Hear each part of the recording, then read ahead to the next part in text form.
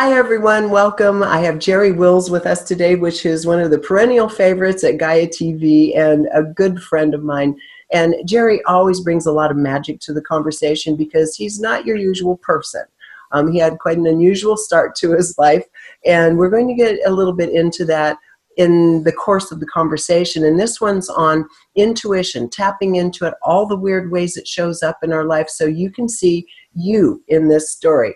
Because between Jerry and I, we've pretty much experienced all of it and can feed back to you that you've been doing it all along. But first of all, I want to say, I feel like this is a human rights or a human abuse issue right now. Jerry is sitting there in his studio that has no air conditioning in Phoenix.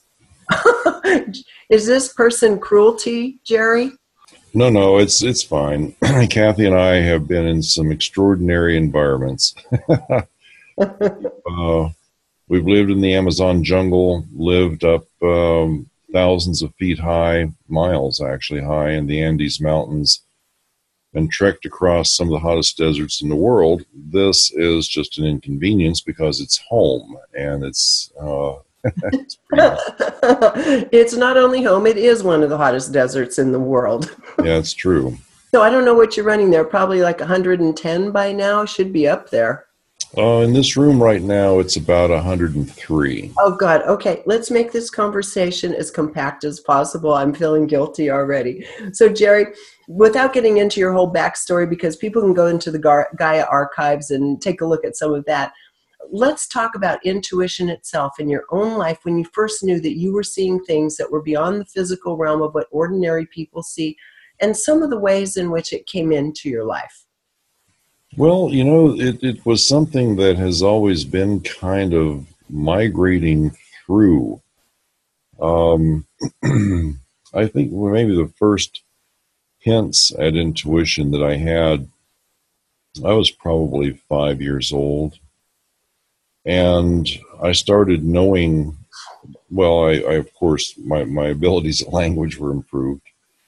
And I didn't see any reason not to, so I was telling my mom and grandmother and, aunts and uncles, not all the time, but just periodically, about things that I thought were going to happen.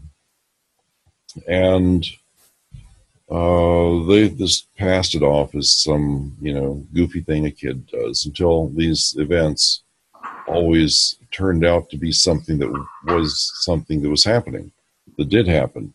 And so they started paying more attention to it. And that's when I started noticing that they were surprised. So I thought it was big fun. So I would just continue telling them things. It really got a bit unnerving as more and more complicated things came to bear. They might be watching the news, and there was some talk about something or another, and I would say, well, that's not all that's going on. This, and this is happening, and here's what's going to happen. And there came a point where they didn't want to hear it any longer because it was scaring them. I was intrigued by it, but I learned to be quiet. And there was this one event where I had, we lived on a farm, to preface this. We lived on a farm, very, very poor, and I had a quarter.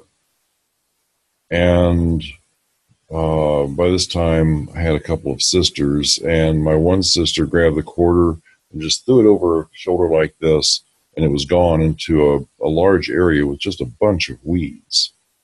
And that was my quarter. That's all I had was a quarter. And I was saving up because I wanted to get an ice cream or something. So I went, laid down, and closed my eyes and started thinking about where did that quarter go. And I could see it in my mind. So I got back up, I walked out to the weeds, walked right over, put my hand down, and picked up the quarter. And I was really astonished that I could have laid down and seen it and then gone after it. And it was at that point that I really started paying attention to how this intuition, this ability, could be something I could use for a variety of reasons. And of course, I was maturing by then. I was now probably somewhere around 14 years old. And so I started using it so I would know who was going to win basketball games and baseball games and things like that. Um, it was something that was very natural for me. It wasn't something I was trying to coerce or to improve upon. It just was organic. You know, Jerry, that's really a key point too, is that there has to be a kind of natural acceptance and relaxation within a person to really allow these faculties to work. When someone says, I really want to develop my intuition, I'm going to do this meditation this many minutes a day and, you know, grind it out till I can do this thing, that's really not how it works at all. And so let's talk a little bit about the actual process, because you do readings for people all the time, you know, and a lot of these people want to develop their intuition, their healing capacities, and so forth. And you can see when someone's just grunting down so hard, they're never going to allow it to happen. Let's talk about that phenomena for a bit. Yeah, I think that's a very good point, Regina. Folks have some notion that it's a job that you have to really put a lot of effort into. The biggest problem that I see that people make, and I see this all the time, because I work on people as a healer, and I get asked for other services as well once in a while. And invariably, there will be those, whether I'm at a conference or I'm at a person's group, where they're having a little group meeting, there's always someone who comes up and says, I'm trying to be a healer. I'm studying to be a healer. I want to be a psychic. I'm taking these courses and those courses, and the common thread here is that they're trying to be this, that, or the other. I mean, it's just human nature to speak that way. But I think speaking that way is probably not the best idea, because if you're trying to be it, what you're really telling yourself is you aren't it. Mm-hmm. You're trying to be a healer, but, well, you're really not yet, but you hope one day maybe you will be. And if you keep trying hard enough and do all these courses, and perhaps there'll be a breakthrough, one of those aha moments. But that's not how it works. Right. You don't try to be something. What you do is you act as though you already are this. Let's say, for example, you want to be really good at, I don't know, let's say being a healer, because I know that so well. So you want to be good at being a healer. So you're doing all these studies. Well, the studies are good. Knowledge is power. Practice is really necessary as well. But when you go about doing the practice, most people approach this as though they really can't do it, but they're practicing so maybe someday they can. That subliminal message you're sending yourself is that, no, I'm not a healer, I'm just playing like I'm one.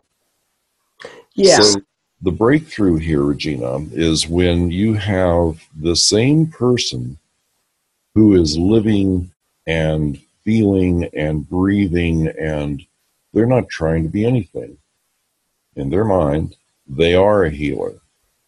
There isn't any question about it. So when someone says, are you a healer? And they're going to say, yes, I am. Really? Well, what do you do? Reiki, this, that, or the other? And they just name off whatever it is they want to name off, but they are a healer. They're acting as though they are. And the reason why this is important, there's a few reasons, actually. One reason is that you're coming from a place of confidence. If you're confident with who you are and what your abilities are, then the universe will accommodate you. Without any confidence, this ability doesn't work at all. Now, the second thing is that you approach it like a child. It's just fun. You're not trying to project something to happen. You can't take energy and push it, because it's like trying to push water. It just fills in behind. It doesn't do anything. Or pushing a rope. Instead, you have to direct it. But you can't direct it unless you have some confidence with what you're doing. So, you know, when you're trying to do these things, if you will live as though you are this, you're going to develop confidence, number one. You're going to convince yourself that you are this. And when you've convinced yourself that there isn't any doubt that you are this, you will become what you think you are, what you know you are. Let me refine that, not think. You will become what you know yourself to be. And this is the fast track to getting to whatever talent you're trying to bring forward. I agree with that, Jerry. That is very true. And I've noticed even in my own life when I was young and first starting out in the television and industry and such, unfortunately, there's this other level to it we're going to talk about. And that is, once I had validation that I was good at what I was doing, I was suddenly very good at what I was doing because I was confident. I'd received some kind of validation and I took it on. Now, in the sense of developing our intuition and also our ability to heal ourselves or assist in healing of others, there is oftentimes a level of validation that people are looking for, but sometimes it's sitting right there and they're not seeing it. I mean, in fact, a lot of time it's sitting right there and they're not seeing it. Let's talk about some of the ways in which your psychic abilities are working just fine and you're not even taking notice of it. Well, isn't that good? Yeah. Here's a real good example for me as a healer. I can work on 10 people who all have something very serious wrong with them. And person number 11 comes along with the same thing that one of these previous 10 people had going on with them. And whatever I'm doing, it just doesn't work. Now, they might show up somewhere within minutes of the last person that had a fantastic experience, and suddenly their experience is a big zero. They're still waiting for something to happen.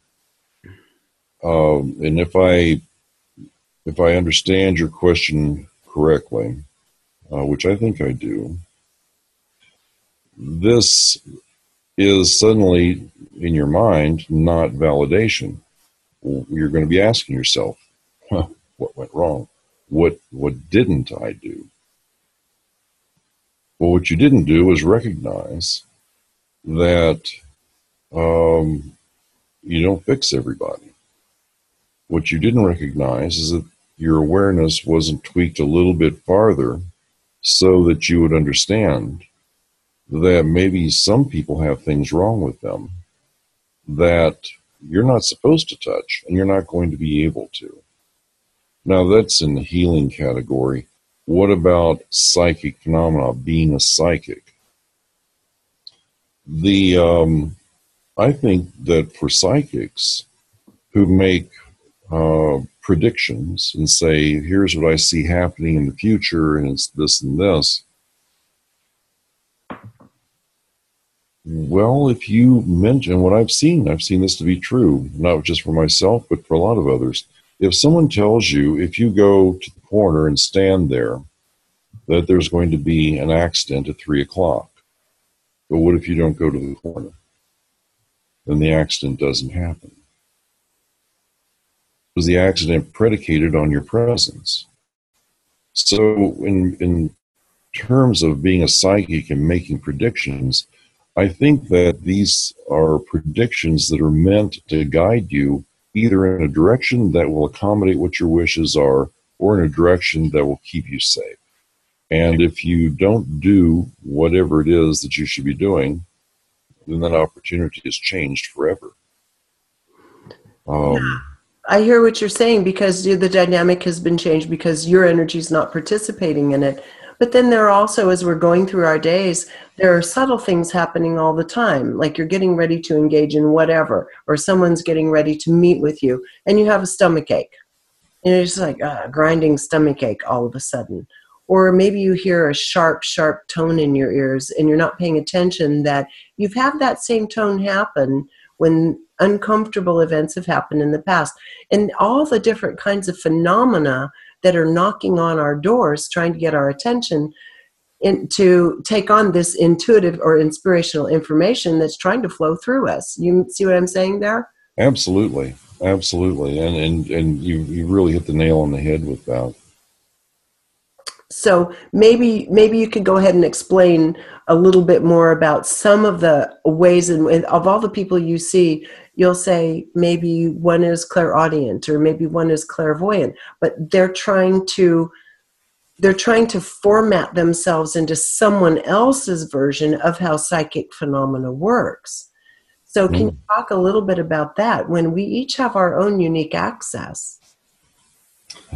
Yeah, absolutely. And I see that as being another mistake that folks make because, and it's natural. It really is. Because if you've never done this where you have any confidence, you're going to pattern yourself after someone you have confidence in. But that doesn't mean that you're going to be doing as well as they do because you're copying someone else's direction and how they proceed. Mm-hmm. Yeah, I see this too, and I try to tell folks, you have to find this within yourself and be yourself. You really are taking lessons from all these different people, and of course, there's good information there. But the information wasn't meant to be you copying them. It was supposed to be a tool in your toolbox. What I tell the students that I've had is that once you learn this and you make it your own, now really make it your own. It doesn't matter that you learned it from me. It doesn't matter that it's Jerry's technique or what Jerry taught you or what, any of that stuff. I'm not important. You take this tool and you craft it into your own version of your tool, and then you proceed. But you have to learn how to use your own version of your own tool. But as long as you keep making it the version of the tool that I created, it's going to be mediocre. It won't be as great. I tell folks, if you go and do this, then you'll do things that will be great that are going to be your things. They're not going to be the things that I've taught you. You're going to go far beyond that because your intuition, your inner guidance is going to take you to a place where this will become totally yours. And the great things and the wonderful things and the beneficial things that you do, they'll have your name on it, not mine. Absolutely. And I think from my own perspective, I find that it requires a lightness of being, not only a detachment from outcomes, and other than just a general expectation that your faculties are working for you, a lightness of being where you can afford to just, something's drifting by and you catch the feeling of it, or maybe you hear something, or maybe you see something. But the more the intellect is engaged, trying to grind out the answer, and this is really key, once the left brain, side of the brain is involved, it seems to simply shut down access to that very fine, light process of simply being open and receptive, like you say, in your own way. And then you're trying to outfox your own higher mind, your own intuitive abilities with intellect, right? Oh, yeah, absolutely. Like I said a few minutes ago, if you approach it like you're just playing and having fun, that's a whole lot better. When you start putting a value on what you're doing, and this value I'm talking about is what the outcome is supposed to be. As soon as you do that, you've just limited yourself. You've also limited whatever the outcome is going to be because you've prejudged it. Mm-hmm. If you're really going to do something with this, whatever your particular ability might be, have fun. It's supposed to be fun. Be happy. And whatever Yes, the outcome is, who cares? right, You right. know, it can't be something, because as soon as you judge it, you formed it into an image of yourself, and your image of yourself is not perfect. You have to just let it go and let it be whatever it is and get the judgment out of the way. Because as soon as you've judged something, you've limited it. And as soon as it's limited, your confidence has just gone away. I'll give you a couple personal examples of that, both sides of the issue, because I've done a fair amount of things. One time I was prepping for an interview with Tom Campbell, who wrote My Big Toe, Big Theory of Everything, a physicist, right? He used to work as one of the original people with the Monroe Institute, and he had a remote viewing lecture going on. There were some high-profile people, including the former head of the CIA subsidized SRI Institute. Mhm. So there were a lot of people in the room. But in any event, he was talking about technical, as you would do in the military or so, remote viewing. And I was watching people take notes and, doing what they had to do. And because I was just there observing, prepping for an interview with him, I was just having fun. I was along for the ride, right? Mhm. And so when it came time at the very end of the day, you have, I think, something like 90 seconds. They show you a box on the podium in the front of the room. You have like 90 seconds to get what's in it, right? And I did. I got it. I wrote down the name. I drew it and everything. It was an Indian arrowhead in this box, right? And when he revealed it, I was like a little kid, like a 5-year-old. Oh, it was so fun, because the whole thing was just fun. Now, another time, a friend of mine, his nephew had been missing for a few days, and he asked if I would view into it. And I saw this, and you'll relate to this, and you can pick up on it. I saw this gray blue place, and I was taking it because I was trying so hard to help him, and I saw the pallor of his nephew, like a death pallor. But my mind was trying to come to grips with it. I thought, is he in a heroin flop house somewhere? Is that why it's so dim? And so once my mind engaged, I was not able to accurately assess what was going on. Meanwhile, a mutual friend of ours who wasn't as attached to the situation viewed it, saw the same pallor, and knew, oh, he's gone. He's already passed over, where I thought he was struggling somewhere, in a flop house or something, because I let my mind, my attachment, and my emotions become involved. So let's talk about these different kinds of experiences. Well, you know, it's kind of like that for me too. I've I've seen so many things, Regina, and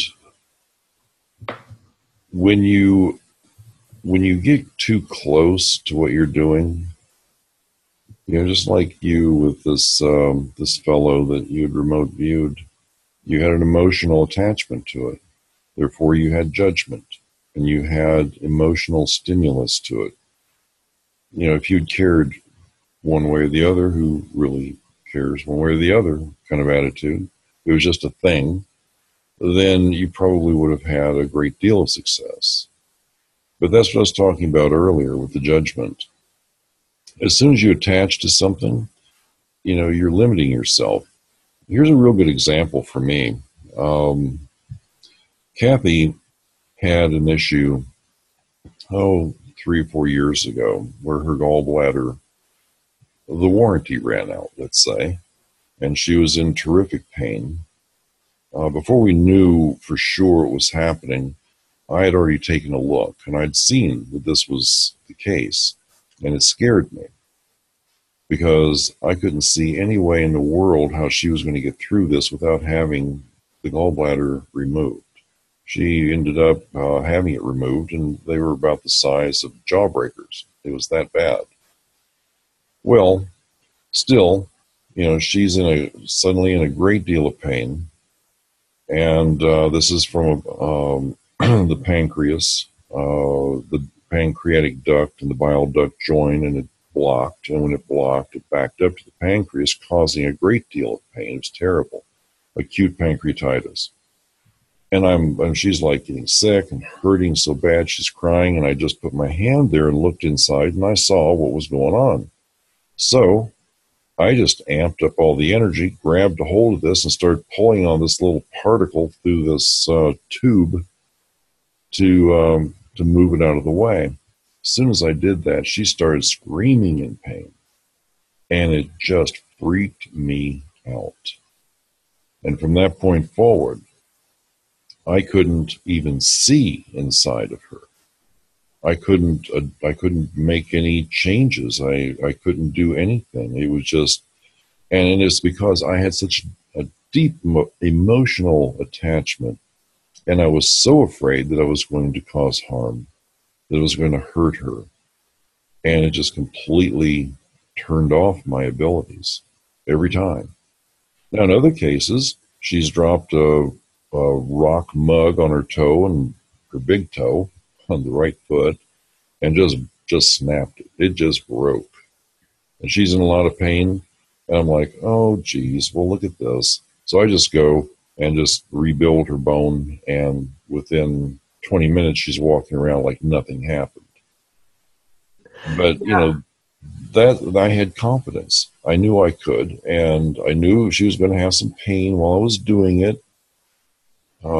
Whenever I have to do emergency stuff like that, it does hurt the person I'm working with. I think you know that. Oh, yeah, I'll share that in a minute. But when it came to this gallbladder thing, I could not see any way in hell that I could do what I needed to do. And when it just caused her to go pale and almost pass out, screaming in pain, I was attached emotionally, and I could not see beyond that.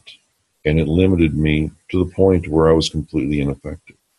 And this is a critical point, because we have to recognize the forces as they are and our abilities as they are. And people often say, if you're a psychic, do not read for your family members. Don't read for your husband, your sweetie, your girlfriend. Don't do that for the simple reason that there is always attachment of some kind.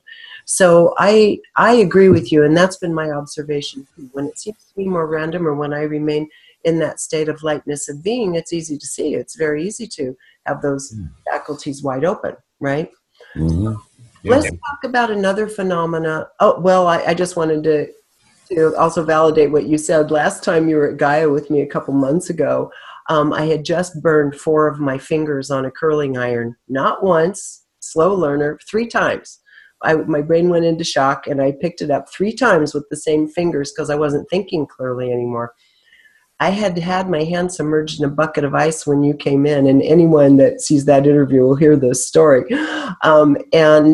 You, before the interview with you started, you said, "No, we need to work on this, sweetie." And you started blowing energy into my fingertips, and I thought I was going to jump out of my skin. My fingers were on fire. And then within 10 minutes, it was gone. There was no pain after that again. I didn't need to put anything on it. The skin ultimately just peeled off, the blisters and everything. No pain. You just stopped it dead, but it hurt like heck while you were activating that energy. Yeah, that's kind of what happens in emergency circumstances. Because what I had to do is I had to bring, is a little weird to explain, but you know, from the moment that I'm seeing you to the moment before you were hurt, I had to move all of that through time and bring all that pain back and take it away from you and bring it into myself, and then cause your body to regenerate. And I know it hurts. Kathy's told me. It hurts, but wow, it's like a miracle. I've never had a burn stop hurting in 10 minutes in my life, no less where skin had actually was blistering up at that point. Yeah, So. it was pretty bad, and I felt really. You know, you saved the rest of the interviews for that week, I have to tell you, because you were number 2, and I was pain-free after that. You know, I've got to talk about something else, and this is a freaky fun thing, okay? Mm-hmm. I just started noticing it when I started doing my podcasts on Regina's Cantina, where I'm just sitting and talking to the camera, right? Mm-hmm. A lot of you have heard of this idea of looking in a mirror or in someone else's face between the eyes in dim light, and you start seeing these other faces appear. Jerry, it's freaking me out. When I'm recording right now, not this minute, but when I'm recording myself alone, so many different faces are coming and going that I can hardly carry on because I'm tempted to look at the screen and try to capture it. And of course, as soon as you move your eyes, you can't capture it. Let's talk about this phenomena and what that's all about. Well, from what I understand of it, because I'm certainly no expert at this, but I have noticed it as well. And what I understand of it is it's very similar to scrying, which is a very ancient practice.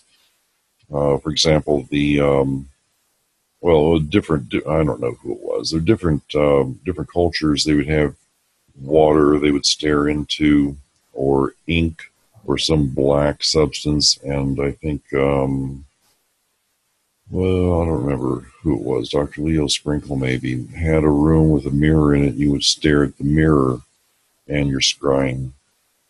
Had a special room for that. Well, what you're doing is you're seeing beyond the illusion of who you currently are. That's my opinion.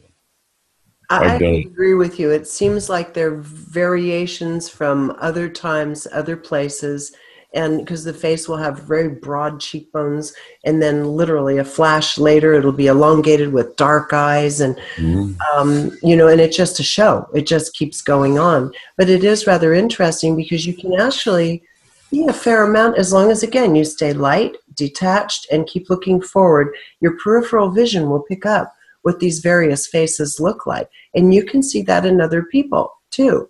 I mean, do you see that sometimes? Oh, yeah, I have. That is something that happens, but a lot of the times when I'm working on someone, my eyes are closed. Mm-hmm. So really the thing that happens more often than not, and I try to not let it happen because it's way too distracting, is they'll have someone or a few others with them on the other side that are trying to give me some direction as to what to do to help them, or give me clues as to what's wrong with them. And I don't typically do that as a practice because it ends up being, in my opinion, more of a circus. They're at that point, they find out about it. They're not there for healing. Now they're there for a mediumship, a counseling session, a communication session with their mother, father, brother, sister, friend, whoever that passed over. And of course, these folks do have things to say. And so it becomes, a bit of a conundrum because it muddies the water for me trying to work on a person. But I see that more than what you're talking about. But the reason is because I work a lot with my eyes closed. Right. That makes sense. And, one of the things too, and I bring it up because when I first started meditating, I started seeing these very ancient faces that would come up and stare at me. And they would just kind of come out of the blue. They'd fade in and stare at me and then fade away. I didn't have the prescience at the time to simply engage and say, who are you? And what would you like to share? And I think that's something, if any of you watching are having an experience where you're aware peripherally or in front of you when you close your eyes of entities, you can also engage. And that also begins developing that intuitive communication or that psychic communication, right? Yeah, absolutely. And like we were talking about earlier, just relax and allow it to happen and be playful with it. Mm-hmm. Because if you start getting, quite serious, it's just going to go away. You just have to be lighthearted and laugh about it, and someone's face is right there. You're going, hey, who are you and what are you doing? Right. Now let's talk about, you brought it up a second ago, and let's just talk about that for a little bit because I'm getting anxious. I feel like I've left my favorite puppy in the car in 110-degree heat. I don't want to torture you. So we can't go on too long because it's so hot, Jerry, but just really quickly, people who believe that they're communicating with relatives or friends or ascended masters or whatnot on the other side, what should we be aware of by way of like quality assurance, shall we say? Or how would you know if you're in a trickster situation? Or can you know? I'm not so sure you can know. I mean, it depends on where your level of awareness is. If you're just starting out, no, you're not going to know. There are a lot of incidents where people have thought they were communicating with a benevolent entity, and it turns out it was somebody, who knows who, that was acting like them because, well, they were kind of wanting to communicate with somebody. So finding out who it is you're talking to, I suppose the empirical evidence would be things that only the two of you might know. You might use that as a test. Mm-hmm. Not so sure that would be, a terrific test, but that might be something to try. So I don't know. I don't know how you would make an empirical judgment on that. I know for myself, when I'm working on someone, for example, this one gal I was working on, here comes this spirit, and this spirit is a woman. She's an older woman, and so she's just talking. And finally I stopped and I said, "Excuse me just a second," to the woman I'm working on. I said, "There's someone here and they won't stop talking. So I have to tell them to be quiet." So I just looked off to the right and I said, "You need to just be quiet for a second. I'm right in the middle of this." And so the spirit is going, "Well, but I needed to tell you." Da, da, da, da. And the woman said, "Is she talking again?" I said, "Yeah." She says, "What does she look like?" So I told her. She says, "That's my mom." And so the spirit is all excited. Now that she's just talking her head off. And I said, "She's just talking. And this woman goes, "Ma, shut the hell up. I'm trying to have a healing. Just be quiet for a minute." Well, it didn't stop. It was really very comical towards the end. But that's one way of validation. I mean, if you're working with someone and they say, "Well, what are they dressed like? What do they say their name is?" Or, some detail they're looking for. And you say, "Well, okay, here's what I've got." If you will not be so concerned that you're right and just relax and go, "Oh, this is what I see," and tell them, then, 50-50, either you saw it or you didn't accurately. That's what I'm getting at. A lot of people, they miss the mark completely, and the other person's going, "I have no idea who that is." And they start feeling bad about themselves. No, don't do that. You're talking about what you're seeing. Right. I think that's true, Jerry. I mean, just again, that notion of loosening up, let it be fun. Don't put ego into it. Don't have to, if you just don't expect that you have to be right or wrong and you hang something on that, that's half the battle, I think, right? It is. It is. I mean, you start judging yourself, you're going to find that doesn't work very well. You've already been taught that you're not good enough, that you're incapable. Who do you think you are? This is goofy stuff. Fill in the blanks. You've already been taught this. This is ingrained into your mind. So, back off and have some fun.